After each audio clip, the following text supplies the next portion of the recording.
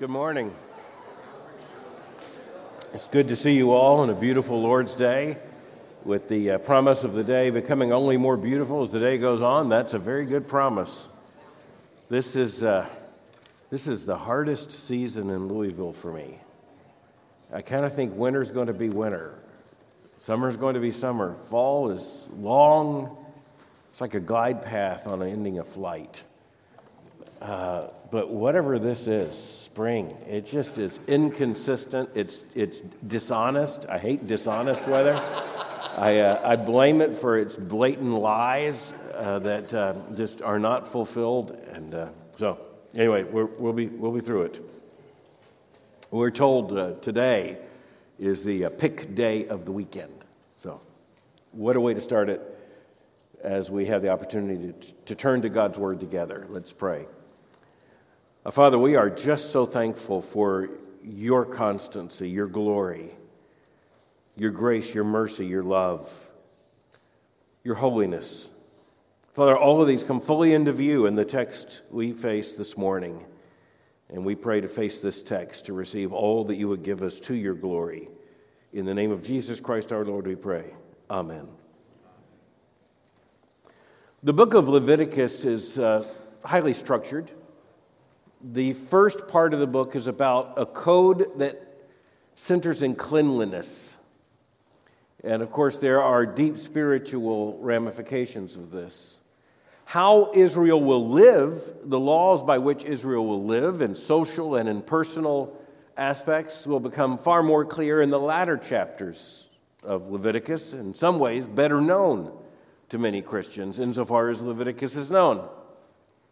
But one of the interesting issues we have to face is that right here, rather in the center of the book, in Leviticus chapter 16, we come face to face with the clearest presentation of the Day of Atonement, and in particular, the priestly responsibility for the Day of Atonement. Now, that requires a little bit of thought on our part. Why would we arrive now at the Day of Atonement? Why not earlier, or for that matter, later? Why is it the hinge in this sense? And in order to understand that, we have to look backwards at Leviticus 10 and the death of Nadab and Abihu, the sons of Aaron. And remember, the sons of Aaron were slain as they had brought strange fire to the altar. And so we come to understand that atonement, the priestly work of atonement, it's a matter of life and death constantly. And this is something that is nearly, if not completely, missing from our vision. So what are the stakes of getting something wrong in a worship service at Third Avenue Baptist Church? Someone misreads a text. Someone gets something out of order. Someone misses a verse to a hymn. I don't think I've been here when any of those things have actually happened. But it's entirely possible, after all. We're fallible human beings, and things can be misprinted in the order of worship. But we don't worry about anybody dying here. We don't worry that if the preacher says something that is even untrue, which we hope will be quickly corrected by that very preacher, is corrected by the text, or should accidentally say something. When I was a student at Samford University, we had a program called H-Day. And you say, well, Samford starts with an S. Yes, I know. But it used to start with an H because it was Howard College before it became Samford University. And you say, well, why would you change the name? Millions of dollars changes the name. But the Ministerial Association, of which I was president at Samford as a teenager, actually, we had a program where every Sunday an association in Alabama would be inflicted with the preacher boys from Samford University. And they would take us and we would preach, and they would give us feedback and food, which, by the way, at that point was more important than the feedback. But nonetheless, we did get feedback. But I had a good friend, and we were at the Etowah Association in Alabama, and I remember this extremely well. And he had evidently, filled with his own teenage college student, preaching fervor, reached a fever pitch in his sermon to announce that Jesus was not raised from the dead. He meant the opposite. Everybody knew he meant the opposite. And in the entire context of his message, just remember this: Jesus, he meant not defeated. He got not defeated and was raised confused. That's bad. Homiletically, there's just nothing worse than that. You know, it's like getting up and saying Jesus was defeated at Calvary. It was just a complete thing. And again, he was young. He didn't hear himself say it. So one of the things is that we met together. We all had a gathering place. We drove up just a couple cars, and gathering place was usually a church. But this kid came in. He was as bedraggled. He looked like he had just, as a friend of mine said, you know, they say out west, been rode hard and put up wet. He came in and he said, "You guys are not going to believe what I did. I undid the gospel." I mean, but thankfully, you know, the pastor of the church doesn't make them get up and say, "I think what this young man meant was," and yes, got it cleaned up. But you know what? I remember it, and so far as I know, he's still alive. And he did not become a little grease spot on the floor, you know, at that point. We didn't drag him out of the car and bury his body outside the city gates. And remember never to do that ourselves. We did remember never to do that ourselves, but with lesser consequences. It seems almost infinitely strange to us that this would be a matter of life and death. But this is life and death on behalf of an entire people whose very existence depends upon getting the ritual right. Because God, offended by sin, and in particular offended by the sins of his covenant people, requires atonement. And he and not they set the terms of that atonement. By that atonement, they would survive and live. Look at how verse 1 of chapter 16 begins.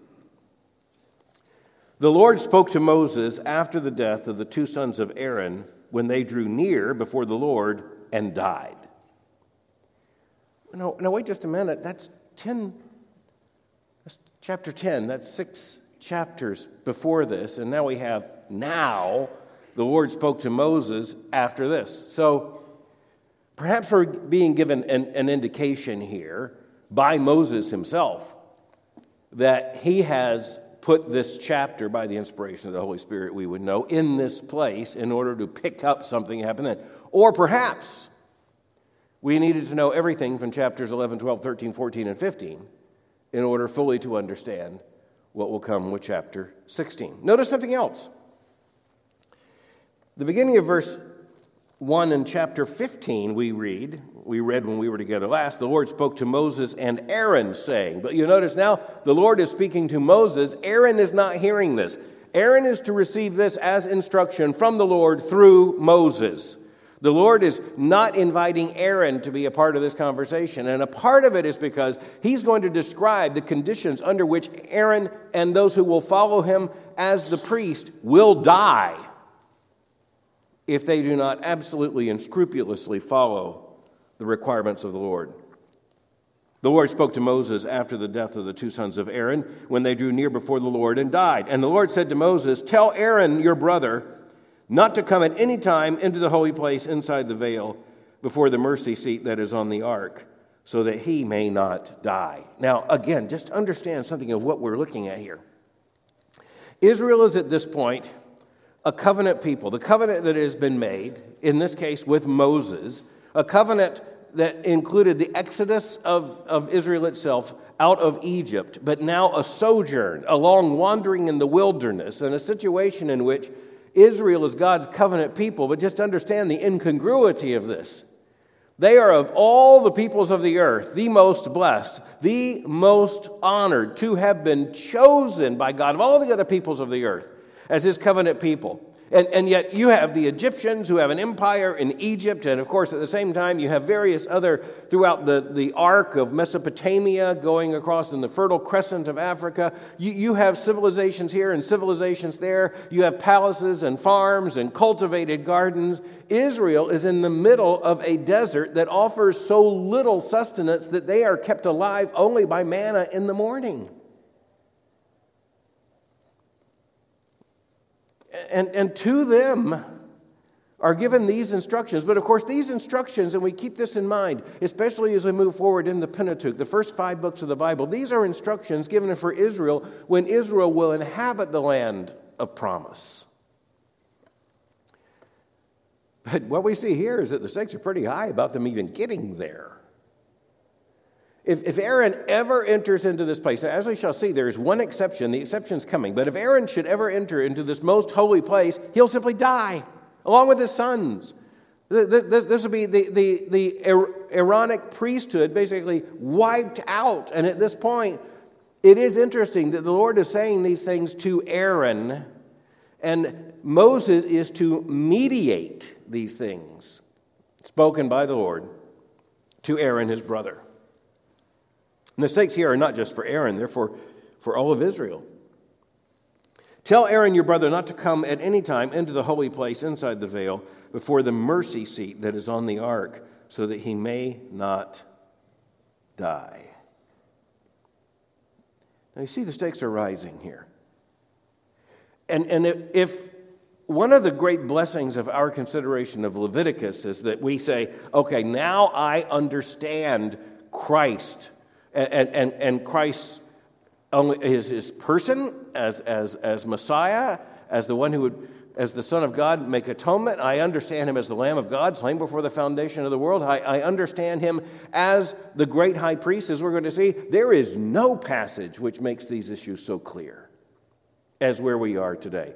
The mercy seat. And again, as we were looking, even going verse by verse through Exodus, and you think this, the mercy seat, there on the Ark of the Covenant, there is this place where something is going to happen with the sprinkling of blood that will bring about an occasion, the forgiveness of the sins of Israel.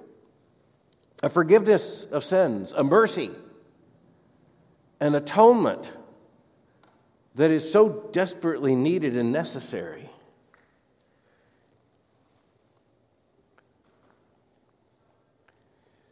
The Lord went on to say, "For I will appear in the cloud over the mercy seat." So where the Lord's presence is, the priest is not to be. Now again, we just kind of move over that. We say, yeah, that's true. You look at the tabernacle, you look at the temple, the presence of the Lord is here, the people are there. The presence of the Lord is here. One day of the year, one human being enters into that presence in the most holy place, the Holy of Holies.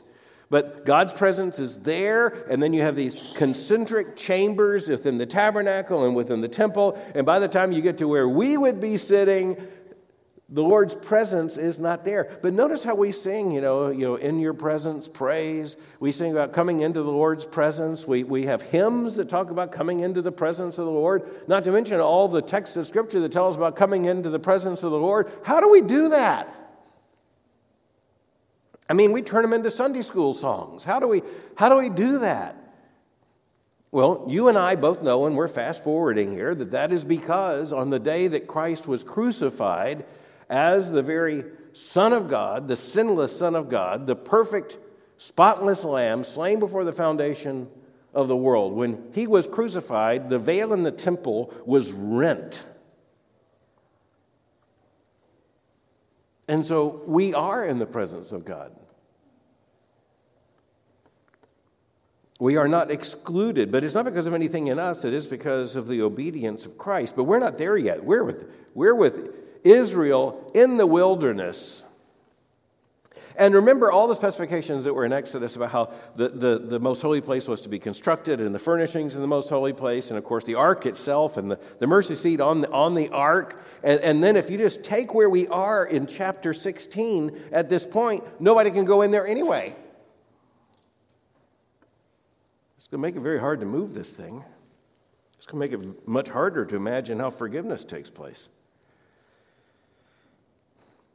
Then he says this, "For I will appear in the cloud over the mercy seat," the end of verse 2, and then verse 3, "But in this way Aaron shall come into the holy place with a bull from the herd for a sin offering and a ram for a burnt offering. He shall put on the holy linen coat and shall have the linen undergarment on his body. And he shall tie the linen sash around his waist and wear the linen turban. These are the holy garments. He shall bathe his body in water and then put them on.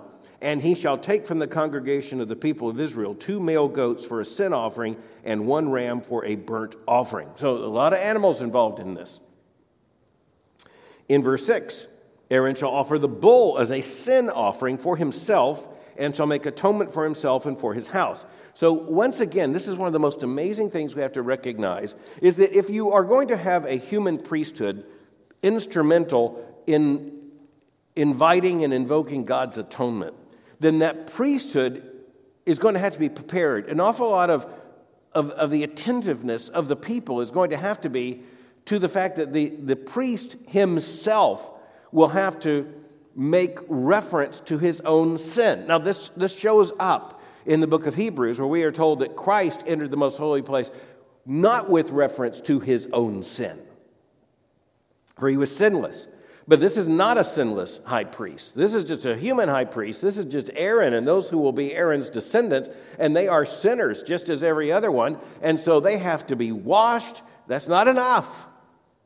They have to put on the particular priestly garments. That's not enough. Even the undergarments, lest anything should happen that might soil, you can't have that happen to the outer garments. So there are these priestly inner garments that are to be worn, and yet none of this is enough. There has to be now atonement made by sacrifice. In verse 11, "Aaron shall present the bull as a sin offering for himself and shall make atonement for himself and for his house. He shall kill the bull as a sin offering for himself, and he shall take a censer full of coals from the fire from the altar before the Lord, and 2 handfuls of sweet incense beaten small." That's the most intense smell, by the way, is when so you have the items of the incense broken into a finer, which means more aromatic mixture. "And he shall bring it inside the veil and put the incense on the fire before the Lord, that the cloud of the incense may cover the mercy seat that is over the testimony, so that he does not die." The testimony is the sacrifice. "And he shall take some of the blood of the bull and sprinkle it with his finger on the front of the mercy seat on the east side, and the front of the mercy seat on it he shall sprinkle some of the blood with his finger 7 times. So all this is a ritual just to remind Israel and to remind the high priest of the necessity, first of all, of making sacrifice with reference to his own sin. Now again, in the book of Hebrews, as we shall see, in this marvelous text, so central to our understanding of the atonement, that only makes sense in light of Leviticus, because then you'll notice that we're told that Christ enters the most holy place not with reference to his own sin. So the book of Hebrews directly comes back to a text just like Leviticus chapter 16 and says, yeah, here's the difference. Aaron had to make sacrifice with reference to his own sin because he was a sinner. Christ, no sin. No sacrifice with reference to his own sin. Verse 15 continues, "Then he shall kill the goat of the sin offering, that is for the people, and bring its blood inside the veil, and do with its blood as he did with the blood of the bull, sprinkling it over the mercy seat and in front of the mercy seat. Thus he shall make atonement for the holy place, because of the uncleanness of the people of Israel, and because of their transgressions, all their sins. And so he shall do for the tent of meeting, which dwells with them in the midst of their uncleanness." So now the worship area itself, on behalf of the children of Israel, has to be cleaned. It has to be cleansed because of their constant sin. And so there's more blood, and it's sprinkled on the mercy seat. Again, that's putting it before the presence of the Lord. In verse 18, then he shall go out to the altar that is before the Lord and make atonement for it, and shall take some of the blood of the bull and some of the blood of the goat and put it on the horns of the altar all around, and he shall sprinkle some of the blood on it with his finger 7 times and cleanse it and consecrate it from the uncleanness of the people of Israel.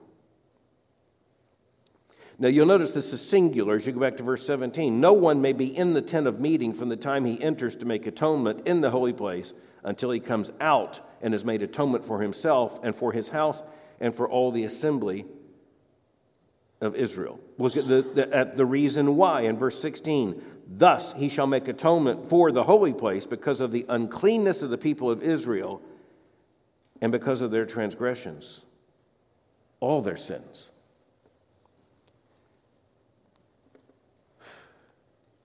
So this becomes known as Yom Kippur, this Day of Atonement. And it becomes absolutely necessary. On this one day, the high priest, commissioned by God, would enter into the most holy place, where we are told he was never to enter lest he die. And lest, by the way, the people would die, because their priest will have died, and their sins thus would remain upon them.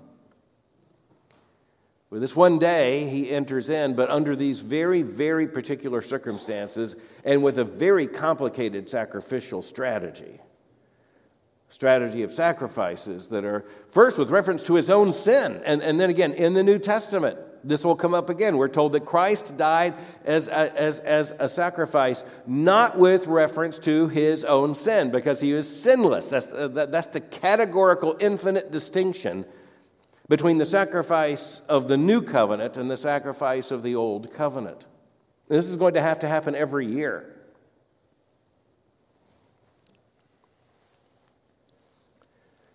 You'll notice that the ritual includes the number 7 several times over. Again, the number of God's structure of the creation, 7 days of creation.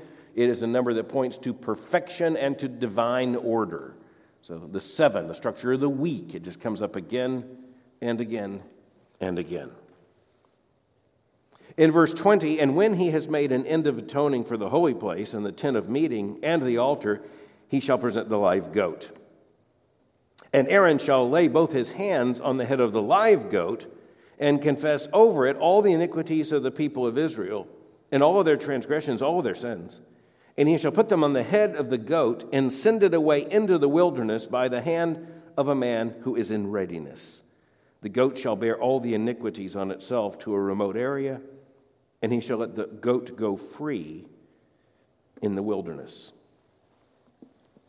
Now here we have the scapegoat, a word that has been carried into our literature, into our legal arenas, just in terms of our vernacular, a scapegoat.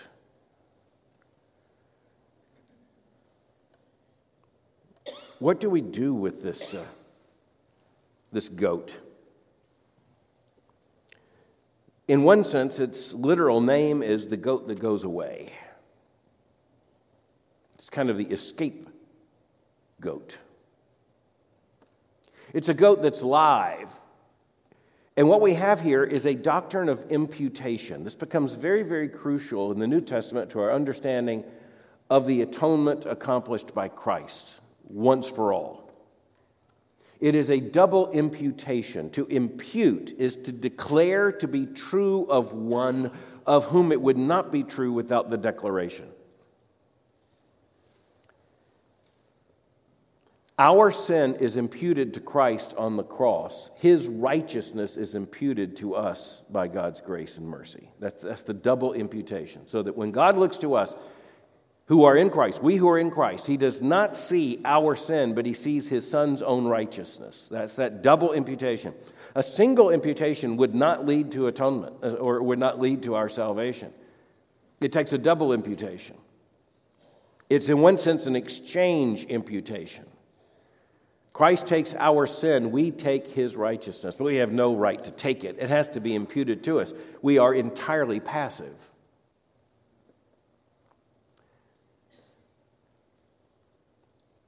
This scapegoat on the Day of Atonement, Yom Kippur, This scapegoat is, in one sense, a living sacrifice. But a living sacrifice completely cut off from the people. There is an imputation when the high priest puts his hands on the head of this goat, and by God's decree, the sins of Israel at that time are imputed to this goat. And the goat is not slain. It is cast out into the wilderness to wander. So even that's not an absolutely completed atonement. It's one of the things we note about the atonement that comes under the Old Covenant. It's an atonement that's real, but for now, and it's not eternal, it's not final.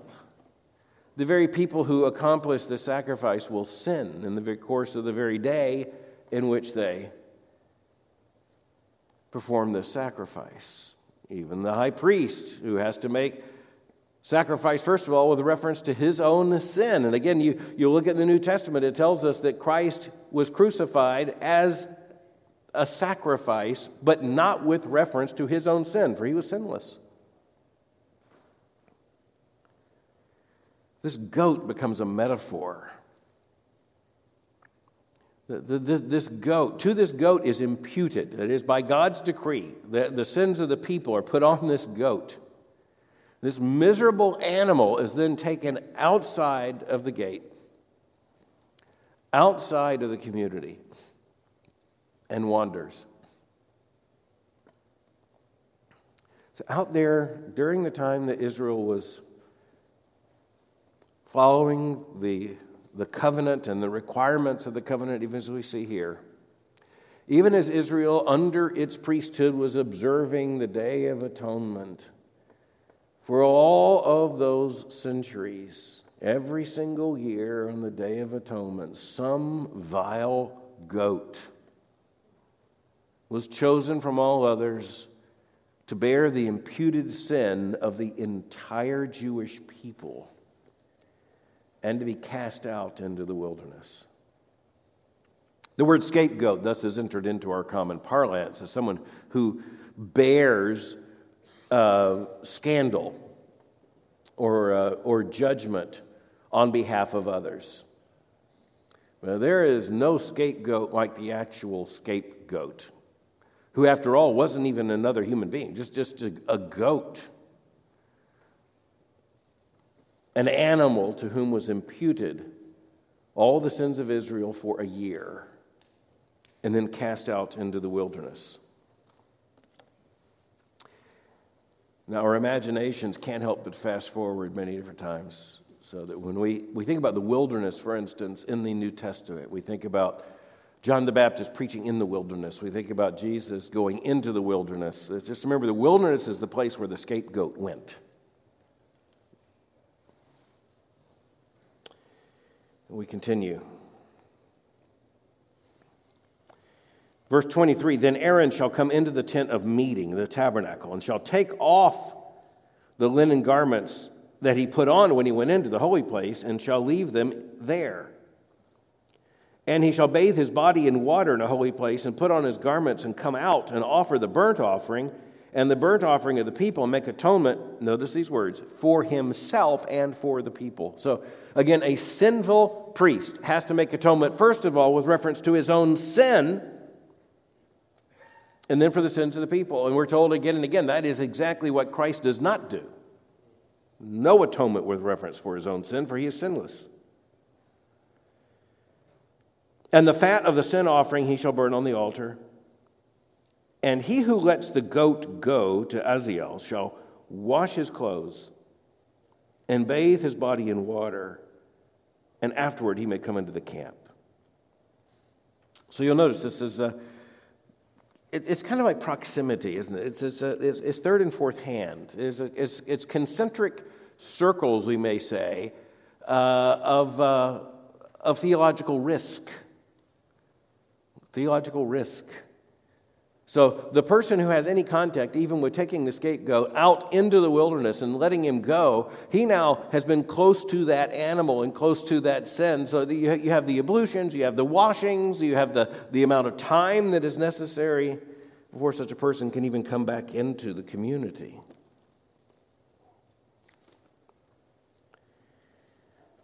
There's atonement to be made.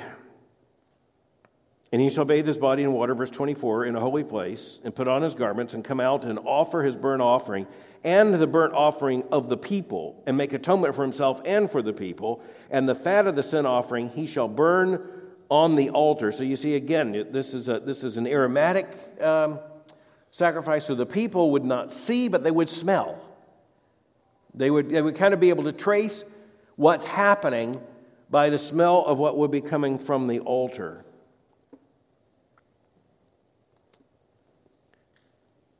And thus you have the one who lets the goat go, having to bathe his body. And then verse 27, and the bull for the sin offering, and the goat for the sin offering, whose blood was brought in to make atonement in the holy place, shall be carried outside the camp. Their skin and their flesh and their dung shall be burned up with fire. And he who burns them shall wash his clothes and bathe his body in water. And afterward he may come into the camp. Again, you've got to keep all this straight, because here's something to think about. Once you have a scapegoat, and remember that's a live animal, it's a live goat. Once you have a scapegoat, it's going to be let loose into the wilderness. You do not want that goat coming back into the camp. The sin is on that goat. That goat needs to go far, far, far away. And just to make that point, even someone proximate to the goat is now unclean and has to wash before coming back into the camp. The same thing is true of the animals who on the Day of Atonement are sacrificed. Even their skin, even what remains of their flesh. And don't miss the reference to their dung.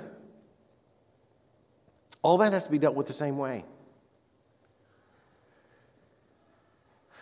This is something we just don't think about. And we need to realize, by God's grace and mercy, what liberation and grace and blessing there is to us in not having to worry about this. I look out this morning and you guys look pretty good. But I have no idea that any of you or any of us would be qualified to have anything to do with any of this. And here's the other thing, again, to keep in mind. The people there in the wilderness who are living a subsistence existence, simply kept alive by the Lord, and are in a place so inhospitable that it's unlikely that any could stay as they would for 40 years and survive. They're going to have to spend hours and hours and hours, untold hours a day, just giving attentiveness to these things, lest they offend the Lord and die. You know, this morning we got up, we got ourselves ready, and we came to church. I dare say it is unlikely that any of you came with terror that had you missed one step or forgotten one sin, you might well have died as you walked into this place. It's one of the reasons, by the way, that I push back on second Great Awakening excesses. You say, well, that's a big jump. We got from Leviticus to Second Great Awakening excesses. Well, here is a problem. This is not an altar. If it is, we are in big trouble. If this is an altar, we have one of two, and maybe both, deadly misconceptions. The first misconception is that we have entered, as we come into this place, a temple or a tabernacle. We have not. We've entered into a meeting place. That's all this is. All this is a meeting place. An altar represents a sacrifice. And you say, well, that's what we're called to. We're called to be living sacrifices according to Romans chapter 12, verse 1. Yes, that's true. But that doesn't speak to a place in a room that we would call an altar. And the A lot of this comes out of the Second Great Awakening and the altar call, which is when you had people who would be called to make a response. And one of the excesses of the Second Great Awakening, it's not wrong to call for a response. The excess was in believing that you could judge the efficacy of preaching or of worship or of an event by how much response was visible. Now, clearly, we look for visible response to the gospel. But what we look for in visible response to the gospel is accomplished, satisfied, and fulfilled in what we shall see this morning, and that is in the baptism of new believers. But in the Second Great Awakening, especially in the influence of people like Charles Finney, there was the suggestion that what you had here was an altar. You come to the altar to pray. You bring your prayer request to the altar. You'd have an altar call, otherwise known as an invitation. But that is a piece of wooden furniture. That's all it is. It's just in the front of the pulpit. And it is a place to put the elements of the Lord's Supper, which is a memorial of a sacrifice. It is not a sacrifice. It is not a mass. It is not an atonement. That atonement was made, has been made, infinitely and perfectly by our great high priest. And that altar, as the book of Hebrews tells us, is not on earth but in heaven. And so we're seeking to avoid misunderstanding what's going on here. But we just need to feel, as we look at Leviticus chapter 16, the mercy of Christ in the fact that we do not think about these things. And it also points out that if the sacrifice has to happen over and over and over and over and over again, it's not done. Salvation is not done. And that points to one of the central errors of the Roman Catholic Church, where the Mass is a sacrifice. And by even the claimed doctrine of transubstantiation, it is Christ crucified again. And that's exactly what the Reformers understood was an attempt to deny the gospel and to go back under the tabernacle and the covenant of old. Well, here we are. Leviticus chapter 16. In verse 29, "And it shall be a statute to you forever, that in the 7th month, on the 10th day of the month, you shall afflict yourselves and shall do no work, either the native or the stranger who sojourns among you. For on this day shall atonement be made for you to cleanse you. You shall be clean before the Lord from all of your sins. It is a Sabbath of solemn rest to you, and you shall afflict yourselves. It is a statute forever.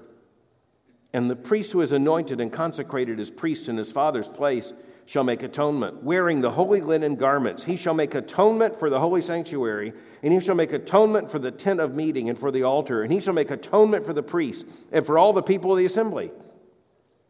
And this shall be a statute forever for you, that atonement may be made for the people of Israel once in the year because of all their sins.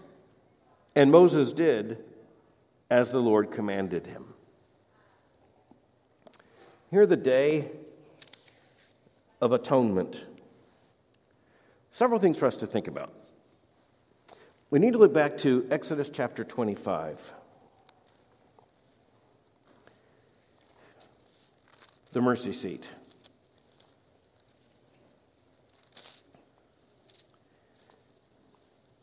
Let's look at verses 17 and following. The Lord spoke to Moses, saying, "You shall make a mercy seat of pure gold. 2 cubits and a half shall be its length, and 1.5 cubits its breadth. And you shall make 2 cherubim of gold, of hammered work you shall make them, on the 2 ends of the mercy seat. Make 1 cherub on the one end, 1 cherub on the other end. Of one piece with the mercy seat shall you make the cherubim on its 2 ends. The cherubim shall spread out their wings above, overshadowing the mercy seat with their wings. Their faces to one another, toward the mercy seat shall the faces of the cherubim be. And you shall put the mercy seat on the top of the ark. And in the ark you shall put the testimony that I shall give you. There I will meet with you, and from above the mercy seat, from between the 2 cherubim that are on the ark of the testimony, I will speak with you about all that I will give you in commandment for the people of Israel. Now, in one sense, what we just read is a partial fulfillment of that very passage as the Lord is giving instructions to Moses. As Moses, remember, is not to do this. Moses doesn't enter this place. Moses is not a priest. Moses is here, again, a mediator. Little m. He is a mediator of God's revelation to the priests, to Aaron, his brother, and to those who will follow in Aaron's line in the priesthood and fulfill this Levitical duty. And that's what's absolutely crucial here, is for us to understand that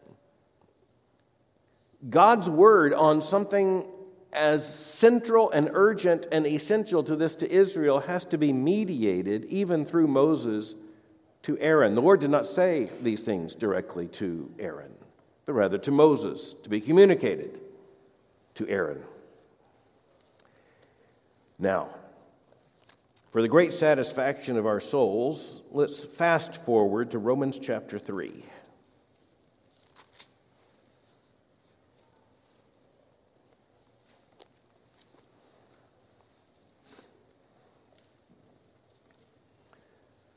So how do we understand Christ in light of this and Christ's atonement?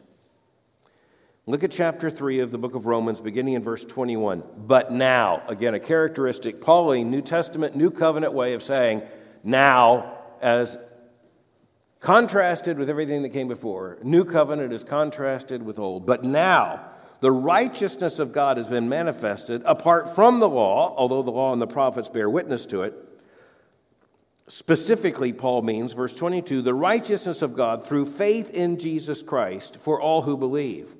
For there's no distinction, for all have sinned and fall short of the glory of God, and are justified by his grace as a gift through the redemption that is in Christ Jesus. Okay, just stop there for a moment. That promise language, which is accomplished here, which is definitive of Christianity, is completely missing in Leviticus. So this is a part of God's new covenant reality that is brought to us in and only in Christ. This very clear language of being justified by his grace as a gift through the redemption that is in Christ Jesus. And then look at verse 25. Whom God put forward as a propitiation by his blood to be received by faith. This was to show God's righteousness, because in his divine forbearance he had passed over former sins. Now, when did he do that? On the Day of Atonement, even in what we just saw. So why did all that take place? Quote, it was to show his righteousness at the present time so that he might be just and the justifier of the one who has faith in Jesus. So the only atonement that could save us from our sins, not just the forbearance by which God would delay the outpouring of his wrath, but the final accomplishment of the imputation of our sins to Christ and Christ's righteousness to us, imputed to us. For that to happen, God has to not only require the sacrifice, but to provide the sacrifice. And there is no sacrifice on earth. There is no goat, there is no bull, there is no calf. And here's the other realization.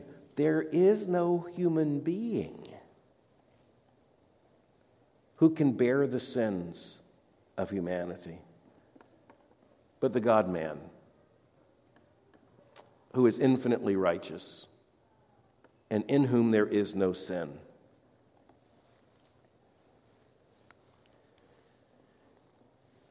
As we're thinking about how to understand these things, finally, we turn to the book of Hebrews. Let's look particularly at Hebrews chapter 9.